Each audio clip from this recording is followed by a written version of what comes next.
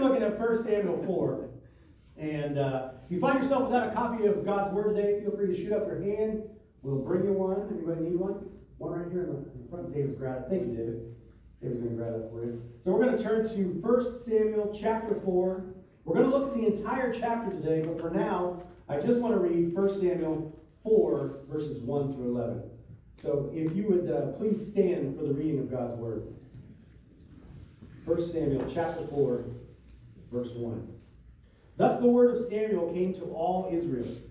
Now Israel went out to meet the Philistines in battle and camped beside Ebenezer, while the Philistines camped in Aphek. The Philistines drew up in battle array to meet Israel. When the battle spread, Israel was defeated before the Philistines, who killed about 4,000 men on the battlefield. When the people came into the camp, the elders of Israel said, "Why has the Lord defeated us today before the Philistines? Let us take to ourselves from Shiloh the ark of the covenant of the Lord, that it may come among us and deliver us from the power of our enemies." So the people sent to Shiloh, and from there they carried the ark of the covenant of the Lord of hosts, who sits above the cherubim. And the two sons of Eli, Hophni and Phinehas, were there with the ark of the covenant of God. As the ark of the covenant of the Lord came into the camp, all Israel shouted with a great shout, so that the earth resounded. When the Philistines heard the noise of the shout, they said, "What does the noise of this great shout in the camp of the Hebrews mean?" Then they understood that the ark of the Lord had come into the camp. The Philistines were afraid, for they said, "God has come into the camp." And they said, "Woe to us, for nothing like this has happened before. Woe to us! Who shall deliver us from the hand of these mighty gods? These are the gods who smote the Egyptians with all kinds of plagues in the wilderness. Take courage and be men, O Philistines, or you will become slaves to the Hebrews, as they have been slaves to you. Therefore be men and fight." So the Philistines fought, and Israel was defeated, and every man fled to his tent. And the slaughter was very great, for there fell 30,000 foot soldiers. And the ark of God was taken, and the two sons of Eli, Hophni and Phinehas, died. Let's pray. Lord, we pray like the writer of the 119th Psalm. Let my cry come before you, O Lord. Give me understanding according to your word. Let my supplication come before you. Deliver me according to your word. Let my lips utter praise, for you teach me your statutes. Let my tongue sing of your word, for all your commandments are righteousness. Let your hand be ready to help me, for I have chosen your precepts. I long for your salvation, O Lord. Your law is my delight. Let my soul live, that it may praise you, and let your ordinances help me. Amen. You may be seated. Well, God is good, amen? Amen. And according to 1 John chapter 1, verse 9, if we confess our sins, he is faithful and righteous to forgive us our sins and to cleanse us from all unrighteousness. Amen? Amen. Amen. But, although he casts the sins of the forgiven as far as the east is from the west, we need to understand that there are earthly ramifications for our sin. There are natural consequences that we have to deal with. And not just us, but those around us, right? If I'm an angry father and I take that out on my wife or my children, they have to deal with my sin. If I'm a prideful father and I live in arrogance, those around me are going to have to deal with that, right? And today we're going to see what happens when the cycle of sin is completed. If you would turn with me to James 1, verse 14. James 1, verse 14. There we go. It's up there.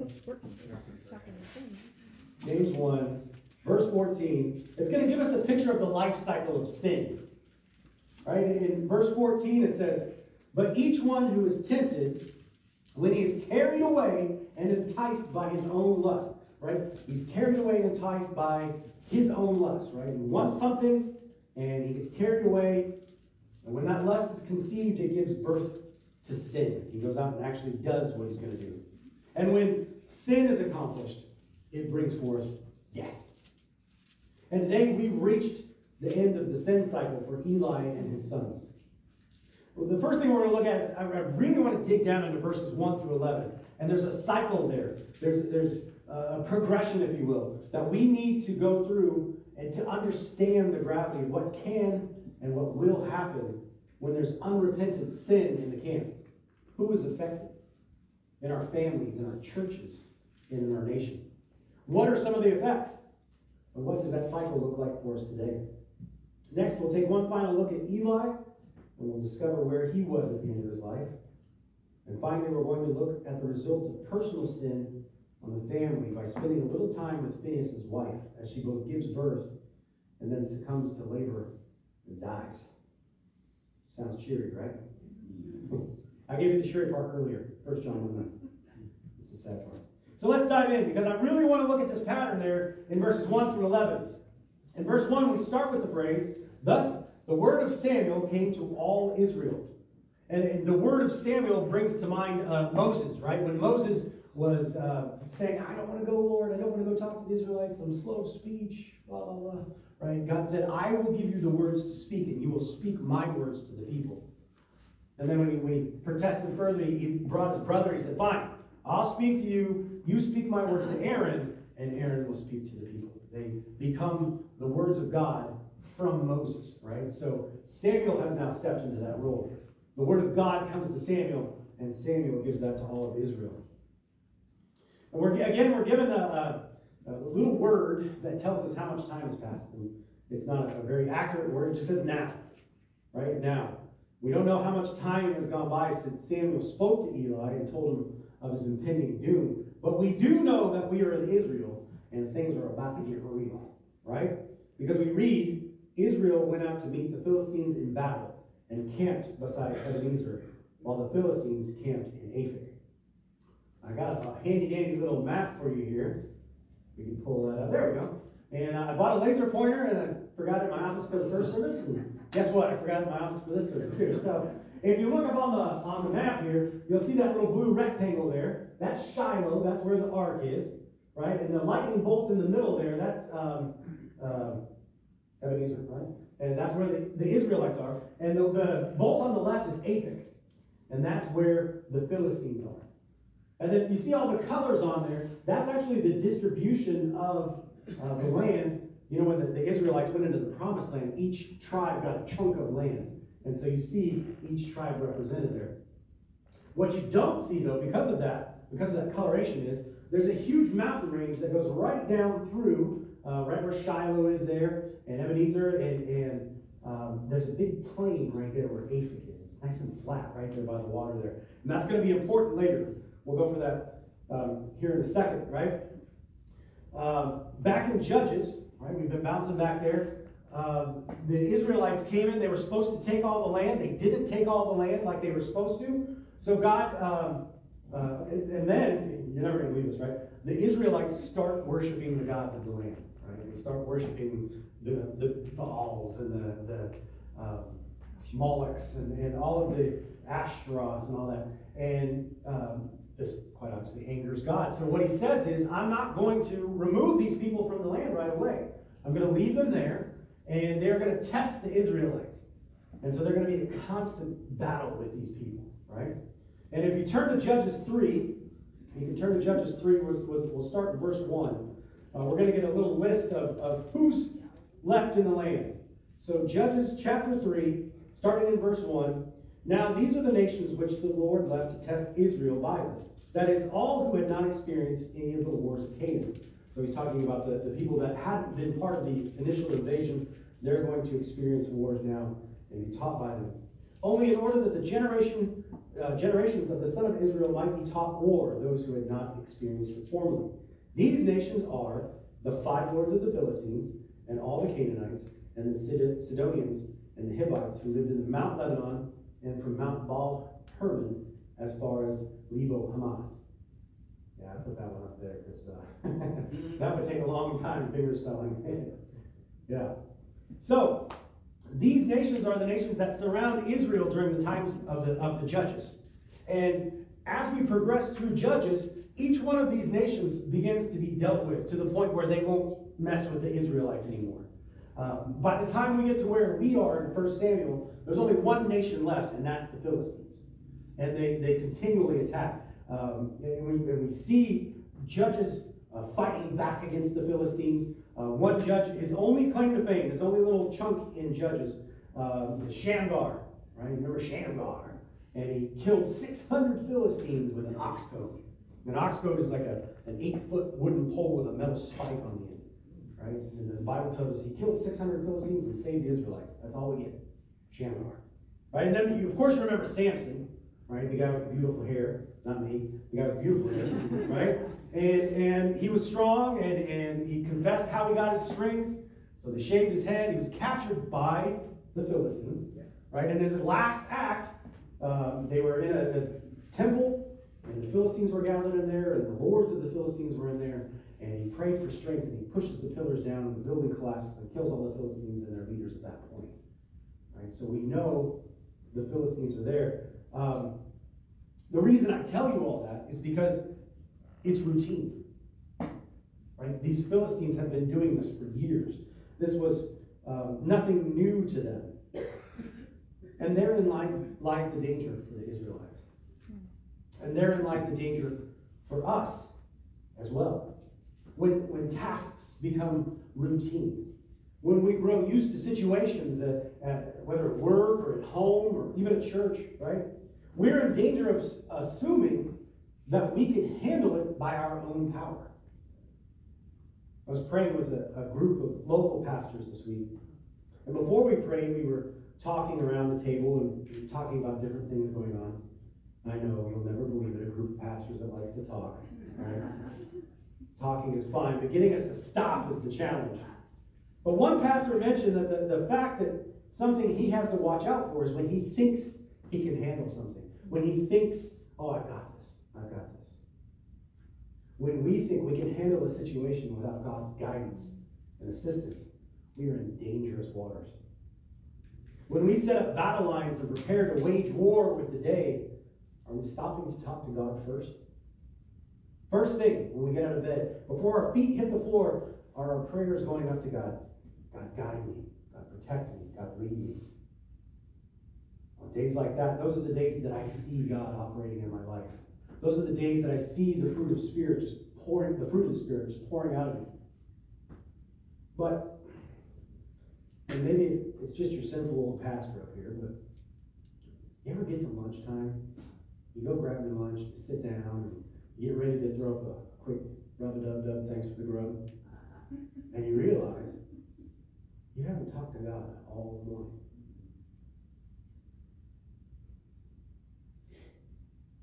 You realize that you've been off to the races and you left the horse back in the stall. That's what's happening to our Israelite friends right now. Right? The Philistines came up and boy, they strapped their swords on and went marching out there. They lined themselves up. How did that work out for them?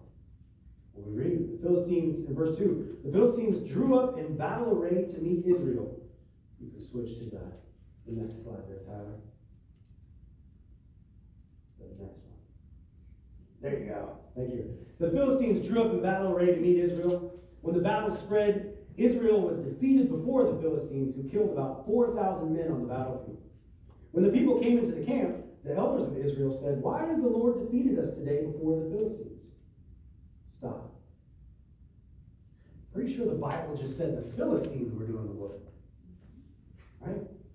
So why did the elders say the Lord has defeated us today? Let's take a quick look at Deuteronomy. Go back to Deuteronomy 28. Okay, Deuteronomy 28. And remember last week I told you when they came into the promised land, they painted those big rocks. They scratched the law of God into it and the consequences for not obeying the law of God into those rocks. And they had a big altar. And then on either side of this big valley, they sat across from each other, different tribes, and they yelled back and forth the blessings and the curses of what would happen if they didn't follow God's law. That's what we're going to read about today. I've got a little bit more up there. I'm going to cut a little bit of this out. We're going to go to Deuteronomy 28, but Deuteronomy 28, we're going to go to verse 15. But it shall come about, if you do not obey the Lord your God, to observe to do all his commandments and his statutes, with which I charge you today, that all these curses will come upon you and overtake you. This is where we kind of get into the Dr. Seuss section here. Cursed shall you be in the city, and cursed shall you be in the country. Cursed shall be your basket and your kneading bowl. Cursed shall be your offspring of your body and the produce of your ground, the increase of your herd and the young of your flock. Cursed shall you be when you come in. Cursed shall you be when you go out. The Lord will send upon you curses, confusions, rebuke in all that you undertake to do until you are destroyed, and until you perish quickly on account of the evil of your deeds, because you have forsaken me. The Lord will make pestilence cling to you until he has consumed you from the land where you are entering to possess it. The Lord will smite you with consumption, and with fever, and with inflammation, and with fiery heat, and with the sword, and with blight, and with mildew, and they will pursue you until you perish. The heaven which is over your head shall be bronze, and the earth which is under you iron. Sounds like California. The Lord will make the rain of your land powder and dust. From heaven it shall come down on you until you are destroyed. And then verse 25. The Lord shall cause you to be defeated before your enemies. You will go out one way against them, but you will flee 7 ways before them. And you will be an example of the terror of all the kingdoms of the earth. Your carcasses will be food to all the birds of the sky and the beasts of the earth, and there will be no one to frighten them away. So we see the elders had the right idea, right? God had fought against them. And the elders realized it, and they analyzed it, and they came to the right conclusion. So then they turn to God, they turn to sackcloth and ashes, and they repent, and they offer sacrifices, and they turn back and seek God's will, right? No. Look what they decided to do. Go back to verse 3.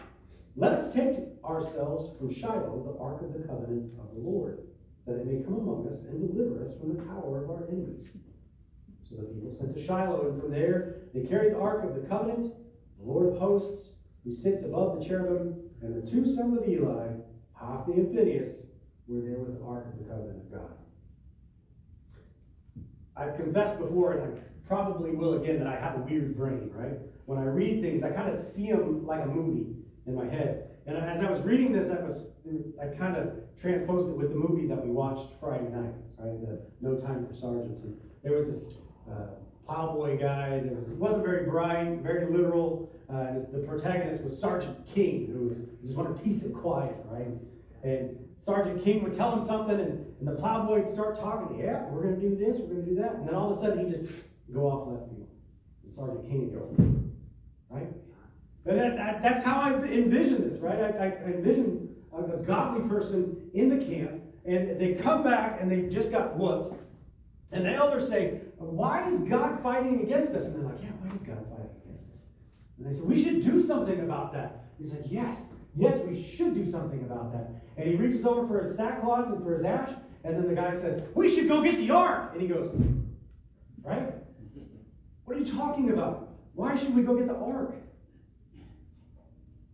Just review what's happened really quick. The Israelites faced the challenge. They thought they had it, and they didn't see God's will.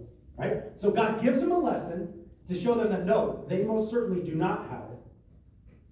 Their leaders recognize that lesson, and their answer is, God didn't show up on day 1, so let's go get the ark and force him to show up on day 2. Right? Because if the ark is there, he has to help us, right? I mean, that totally makes sense. The God that created the heavens and the earth with his voice is going to be bound into a little wooden box covered in metal that he created. Right? He's going to be bound, and he's going to have to fight for us. It's like me telling one of my kids they can't go on a field trip. Right? So they take a picture of me, and then they go to the field trip, and they've got a blank parental consent form, and they have a picture of me. Right? And they try to get on the bus, and the teacher's like, no, and I get a call. They're not going to be able to go on the field trip. They're going to get their phone taken away. And now they've got a big goofy picture of their dad on their phone, right? It doesn't make sense. I'm not tied to that picture any more than God is tied to the ark. If we're going to be real, we all do that sometimes, don't we? We go stomping through life with a scripture verse as our phone screensaver and a t-shirt that says, I can do all things through him who strengthens me. We march into the spiritual battlefield just as naked as a jaybird. Spiritual armor? I have the shirt of Hobby Lobby. I have the ball cap of godly one-liners. But what have you done to prepare? What time have you spent praying and reading God's Word and being taught by the Holy Spirit? When we do that, when we walk out without having done any of that preparation, it's like we think we can just grab the Holy Spirit by a string and carry him around like a balloon. Right? be too harsh on the Israelites, we need to look at the last line of verse 4.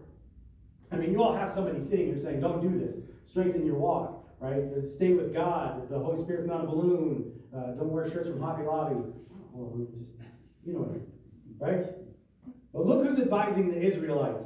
Verse 4, and 2 sons of Eli, Hophni and Phinehas, were there with the ark of the covenant of God. Oh boy, here we go. The Bible doesn't mention it, but I wonder if that triple pronged fork guy and Tiny were there too, right? Not only the elders are there, and they're taking stock of what's going on, and they're making completely wrong decisions, right? And it's not working. But now they call in Phinehas and Hophni, right? And the only thing these two liked more than a good ribeye was looking important in front of the people. And you just think about how important it was carrying that ark into battle. And everyone was probably thinking about the times before when carrying the ark had been successful. Right? They remember Jericho. They marched around Jericho and the walls came tumbling down, right? Or how about when they crossed over the Jordan and the water backed up at the little town called Adam and they walked through on dry ground? The ark was there. This all makes sense. Phinehas and Hophni, they thought of this as their big ticket time, right? It was a ticket to the big show. It was their time to shine. And to be fair, it was their time to shine, just not in the way that they'd hoped. You see, their corruption and their sin was about to be exposed. What they should have done is remind Israel that God is not in a box. They should have reminded them that they should have gone to God first before they had started anything else. They should have chastised the people for that. But they were too far gone. Remember, they were sons of Belial. Worthless men that didn't know the Lord. So, with all the pomp and circumstance that they could muster, they gathered the Levites, lifted the ark, and marched to the front lines. And you can almost see them swell with pride. Watch the gleam in their eyes as we read verse 5. As the ark of the covenant of the Lord came into the camp, all Israel shouted with a great shout, so that the earth resounded. When the Philistines heard the noise of the shout, they said, what does this noise of this great shout, the camp of the Hebrews, mean? And then they understood that the ark of the Lord had come into the camp. Meanwhile, Eli's back at Shiloh. Verse 13 tells us his heart is trembling for the ark of God. But Hophni and Phinehas, boy, they're there on the front lines. They're getting all the kudos they can absorb. With you here, we can't lose. Thank God you brought God. You're truly blessed in all Israel. And all the fighting men are shouting and stomping because Phinehas and Hophni brought the ark. And in that, we can see what happens when you artificially try to bring God into something. Right? All that worship, all that praise that should have been something pleasing to God. These men were crying out to God. But it was perverted. It was wrong. They were crying out to a box. You might as well have gone down to Panda Express and eaten some orange chicken and grabbed one of those fortune cookies and popped it open and got the little "you will succeed in every venture" fortune, right? Probably would have carried the same weight as what they were doing there. Probably more. Because the two rascals that were sitting next to the ark there were leading their people into a slaughter. It wasn't bad enough that they didn't stop the Israelites from using the ark as a good luck charm, but their damage had started so long before this. Remember, they did trust God to provide the right meat for them, so they chose how the meat was taken. They stole the fat.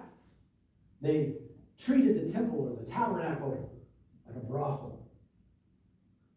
Is it any wonder that Israel was in the state it was in with these two in charge? You see, at the beginning of this, the elders had the right idea. They absolutely should have gone to their history to find out why God was fighting against them. But rather than go back to all the great things that happened with the ark, what they should have done is gone back to the story of Ai. Remember Ai? It's the battle after Jericho. Right? They marched around Jericho and the walls came tumbling down. God said, don't touch anything in Jericho. That's mine. Don't touch it. There's this guy named Achan. And he went walking through and he looked down and said, my wife would love that robe.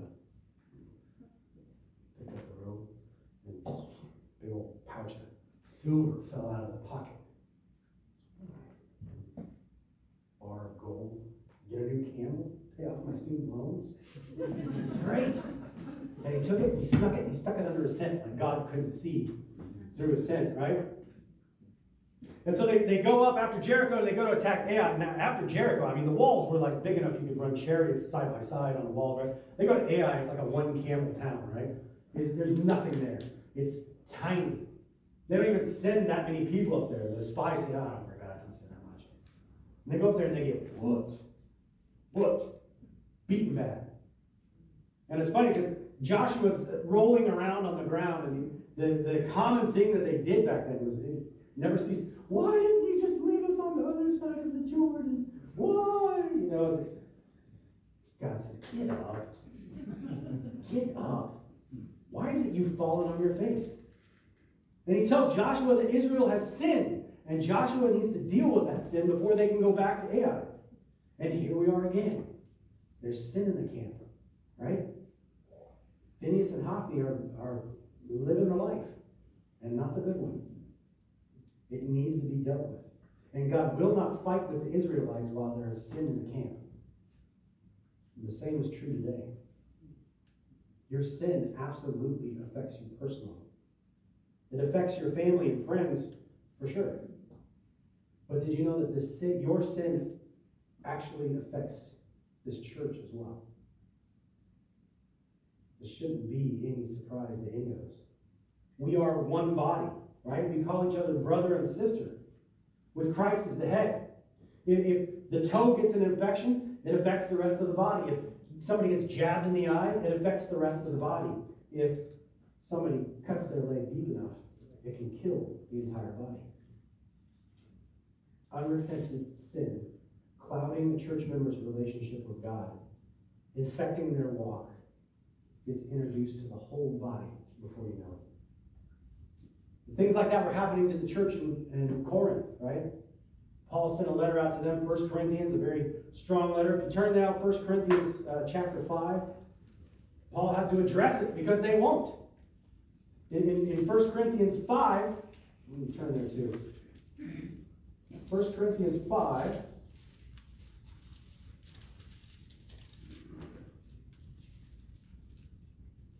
Bible's not cooperating with me. 1 Corinthians chapter 5, in the beginning, it says, it is actually reported there's immorality among you, and immorality of such kind as does not even exist among the Gentiles, that someone has his father's wife. Someone was sleeping with their stepmom. And what's even more shocking to him is nobody's saying anything about it. They just come bebopping in, holding hands, and sit down in the middle of church, and everybody's, oh, this is awkward. But they don't say anything. Nobody says anything. And he says in verse 6, your boasting is not good. Do you not know that a little leaven leavens the whole lump of dough? A little sin, right? Leaven is sin. Clean out the old leaven so that you may be a new lump, just as you are, in fact, unleavened. For Christ, our Passover, also has been sacrificed. Therefore, let us celebrate the feast, that is the Lord's Supper, not with old leaven, nor with the leaven of malice and wickedness, but with the unleavened bread of sincerity and truth. I wrote you in my letter not to associate with immoral people. I did not at all mean with the immoral people of this world, or with the covetous, or the swindlers, or the idolaters. For then you would have to go out of the world. But actually, I wrote you not to associate with any so-called brother if he is an immoral person, or covetous, or an idolater, or a reviler, a drunkard, or a swindler. Not even to eat with such a one. For what have I to do with judging outsiders? Do you not judge those who are within the church? But those who are outside, God judges. Remove the wicked man from among yourselves. Paul understood the necessity of removing sin from the body. That's why church discipline is so important. And it's not so that we can just go around kicking people out of the church. Oh, I didn't like what you said. You're out. Church discipline is there to bring people back to Christ. Church discipline is there so that if somebody comes walking in with their stepmom, God forbid, we would go to him and we would say, no, it's not right. Look at the Bible. Turned out well for the Corinthians, due in part to Paul's proclamation of God's will. But the Israelites didn't have Paul. They had Hophni and Phinehas. And so we see the complete cycle. The Israelites faced a challenge, thought they had it under control, didn't seek God to know God's will. God gives them a lesson to show them that no, they don't have it under control. Their leaders recognized that God gave them that lesson, but failed to understand that it was caused by sin in the camp. The Israelites then used artificial help to secure God's help. And then having secured their Panda Express fortune cookie, the Israelites' worship was perverted. They shouted to the Lord, but they had no idea who they were shouting to. Which leads to the last step in the cycle. Verses 7 through 11. The Philistines were afraid, for they said, God has come into the camp. And they said, woe to us, for nothing like this has happened before. Woe to us, who shall deliver us from the hand of these mighty gods? These are the gods who smote the Egyptians with all kinds of plagues in the wilderness. Take courage and be men, O Philistines, or you will become slaves to the Hebrews, as they have been slaves to you. Therefore be men and fight. So the Philistines fought, and Israel was defeated, and every man fled to his tent. And the slaughter was very great, for there fell of Israel 30,000 foot soldiers. And the ark of God was taken, and the two sons of Eli, Hophni and Phinehas, died. The cycle is complete. Sin has been purged from the camp. And the most terrible event that had ever happened in the history of this little nation of Israel has taken place. The ark, what the Israelites referred to as the seed of the Lord, the glory of the Lord, right, has been taken by the enemies. And remember I told you when God gave that curse on Eli, he said, you're old and you're heavy. You're not going to see the totality of this curse. So I'm going to give you a sign. And when you see this sign happen, you know the rest of it's going to take place. And what was that sign? Both his sons would die on the same day. Hophni and Phinehas died. In a very public and grotesque manner, the sin of Eli and his family is on full display. For God would not protect his priests, his ark, which was a clear sign to Israel that he was displeased with them. And the day is not yet finished. We see continuing more quickly now. There's a man from Benjamin. He runs back. He tells everybody what happened. They all start crying. Eli is sitting there waiting. He says, what happened? He says in verse 17, Israel has fled before the Philistines. And there's been a great slaughter among the people. And your two sons also, Hophni and Phinehas, are dead. And the ark of God has been taken. When he mentioned the ark of God, Eli fell off the seat backward beside the gate. And his neck was broken and he died, for he was old and heavy. Thus he judged Israel for 40 years. Although it's a sad way for Eli to end, it also gives us one last beautiful picture of Eli. In this final verse of Eli's life, we get to see just how much he truly loved the Lord.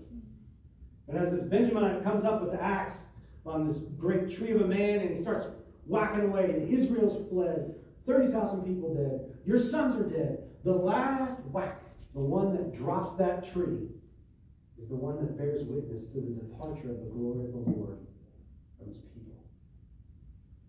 It's a bittersweet goodbye. And it isn't the last. We see in verse 19 now his daughter-in-law, Phinehas' wife, was pregnant, about to give birth. And for time's sake, I'll shorten this for you, but she hears about the deaths. She hears about the ark of the Lord being taken, and the stress of it causes her to go into labor right away. And her pains come upon her. And about the time of her death, the woman who stood by her said, do not be afraid, for you have given birth to a son. But she did not answer or pay attention. And she called the boy Ichabod, saying, the glory has departed from Israel, because the ark of God was taken, and because of her father-in-law and her husband. She said, the glory has departed from Israel, for the ark was taken. See the pain that is caused by Phinehas' sin. His arrogant and his sinful life is ended. Phinehas' son becomes an orphan at birth. And in another bittersweet moment, we're exposed to his wife's righteousness. She succumbs to the complications of the stress-induced labor. She dies with the name Ichabod, meaning where is glory or no glory. Her final words, the glory has departed from Israel, for the ark of God was taken. I would love to tell you that the sin of Eli's family stops there. But you remember the curse from God said it would be generational, right? Nobody would really age in his family. They would die before that happened. But even those that even got a little older, they would have to go to the priest to beg for bread or a piece of silver. For Israel, life would go on. The next week, one of my favorite stories to go over is chapters 5 and 6. We're going to have 2 chapters, so bring a lunch. I'm joking. We might need a lunch today. It's an awesome story. I love that story. But today is what we looked at what led up to the capture of the ark and the death of Eli's family. We need to understand that cycle that we witnessed. Right? We need to understand it not because I'm worried about someone coming in and stealing our cross or our Bibles or our graphics computer or anything like that. But because we need to understand the danger that cycle represents to our lives, our families' lives, and our church's life. Do we face challenges and fail to seek God's will? Do we think we have things under control? And I'm not just talking about big things like buying a house or confronting a boss. I'm talking about the day-to-day things. The little conversations that you don't think you need help with. The little temptations that I've got under control. Don't worry about that, God. Are you getting up every morning and asking God to use you, to guide you? And then are you spending time in God's Word, listening for what the Holy Spirit will teach you? Step 2, do you learn the lessons that God gives you? Or do we step out and do something without seeking God and then marvel when it fails? Right? Have you ever done that? You get in the middle of something and then you're like, God, please bless this. But you didn't even ask him about it at the beginning. And you're midway through doing whatever it is you're doing. Step 3, is there unrepentant sin in your life that is causing a disconnect between you and your relationship with God? Remember, 1 John 1:9, if we confess our sins, he is faithful and righteous to forgive us our sins and cleanse us from all unrighteousness. Remove the leaven from your life so that your sanctification isn't hindered or slowed down. Step 4, are we using artificial means to secure God's guidance in our life? Are we relying on our church attendance or our service at the church or anything else on the outside, our outside righteousness? Or are we praying and spending time in God's Word to learn His good and perfect will? Step 5, is our worship pure? Are we worshiping together out of obligation? Pastor Lance gave me a call and asked me where I was. I better show up. Right? Or are we coming here hoping to gain something, right? Just need to pray harder and you can get that Mercedes. Are we cheerful givers of our time and of our money? Or do we grumble? Are we doing things with pure motivation, pure motives? Finally, step 6, have you suffered defeat? The curious thing about this defeat, and others I've witnessed in my own life, is often defeat is more loving than a victory. God could have given the Israelites victory in that battle. He could have protected Phinehas and Hophni and the ark. He could have kept Eli from falling over. But what would that have done for any of them? If God had given them victory in the midst of all that was going wrong in Israel's relationship with him, he would have been signaling that he was good with what was going on. The same can be true for us. Have you suffered a defeat during a time of rebellion to the Lord? Did you receive a season of discipline from God? The Bible tells us that he disciplines those whom he loves. Take those defeats. Examine yourself. Examine your life for sin. Don't cover the gaping wound of sin with a Hobby Lobby t-shirt. But turn that wound over to the great physician and be clothed in his righteousness. If you're here today and you realize that The decision to follow Jesus has not been made, and you can't even discern God's will because you don't even know how to start. Now's the time. We're gonna pray, or I'm gonna pray here, and then we're gonna sing one last song, right? If you want to come down and start that journey with Christ, start that walk, start looking for God's will in your life, come on down. I'd love to share Jesus with you. If you want to come down and pray, just spend some time praying. Feel free. If you want me to pray with you, let me know. I'd love to. But I would challenge you this week to go back through those steps. Examine your life. Don't walk away from here thinking you have it under control. Because I'll guarantee you don't. And neither do I. Without God. Let's pray. Lord, we thank you for your holy word. We thank you for the truth within this word, Lord. We thank you that as old as this book is, Lord, it still is applicable. It still applies to us, Lord. We pray now as we go our separate ways that we would think about your word, that we would seek your guidance, that we would examine ourselves, Lord, and that our walk with you would be complete. I thank you again for everybody that you brought to us, Lord. I pray that you would be with those who couldn't be here. We love you, and it's in Jesus' name we pray. Amen.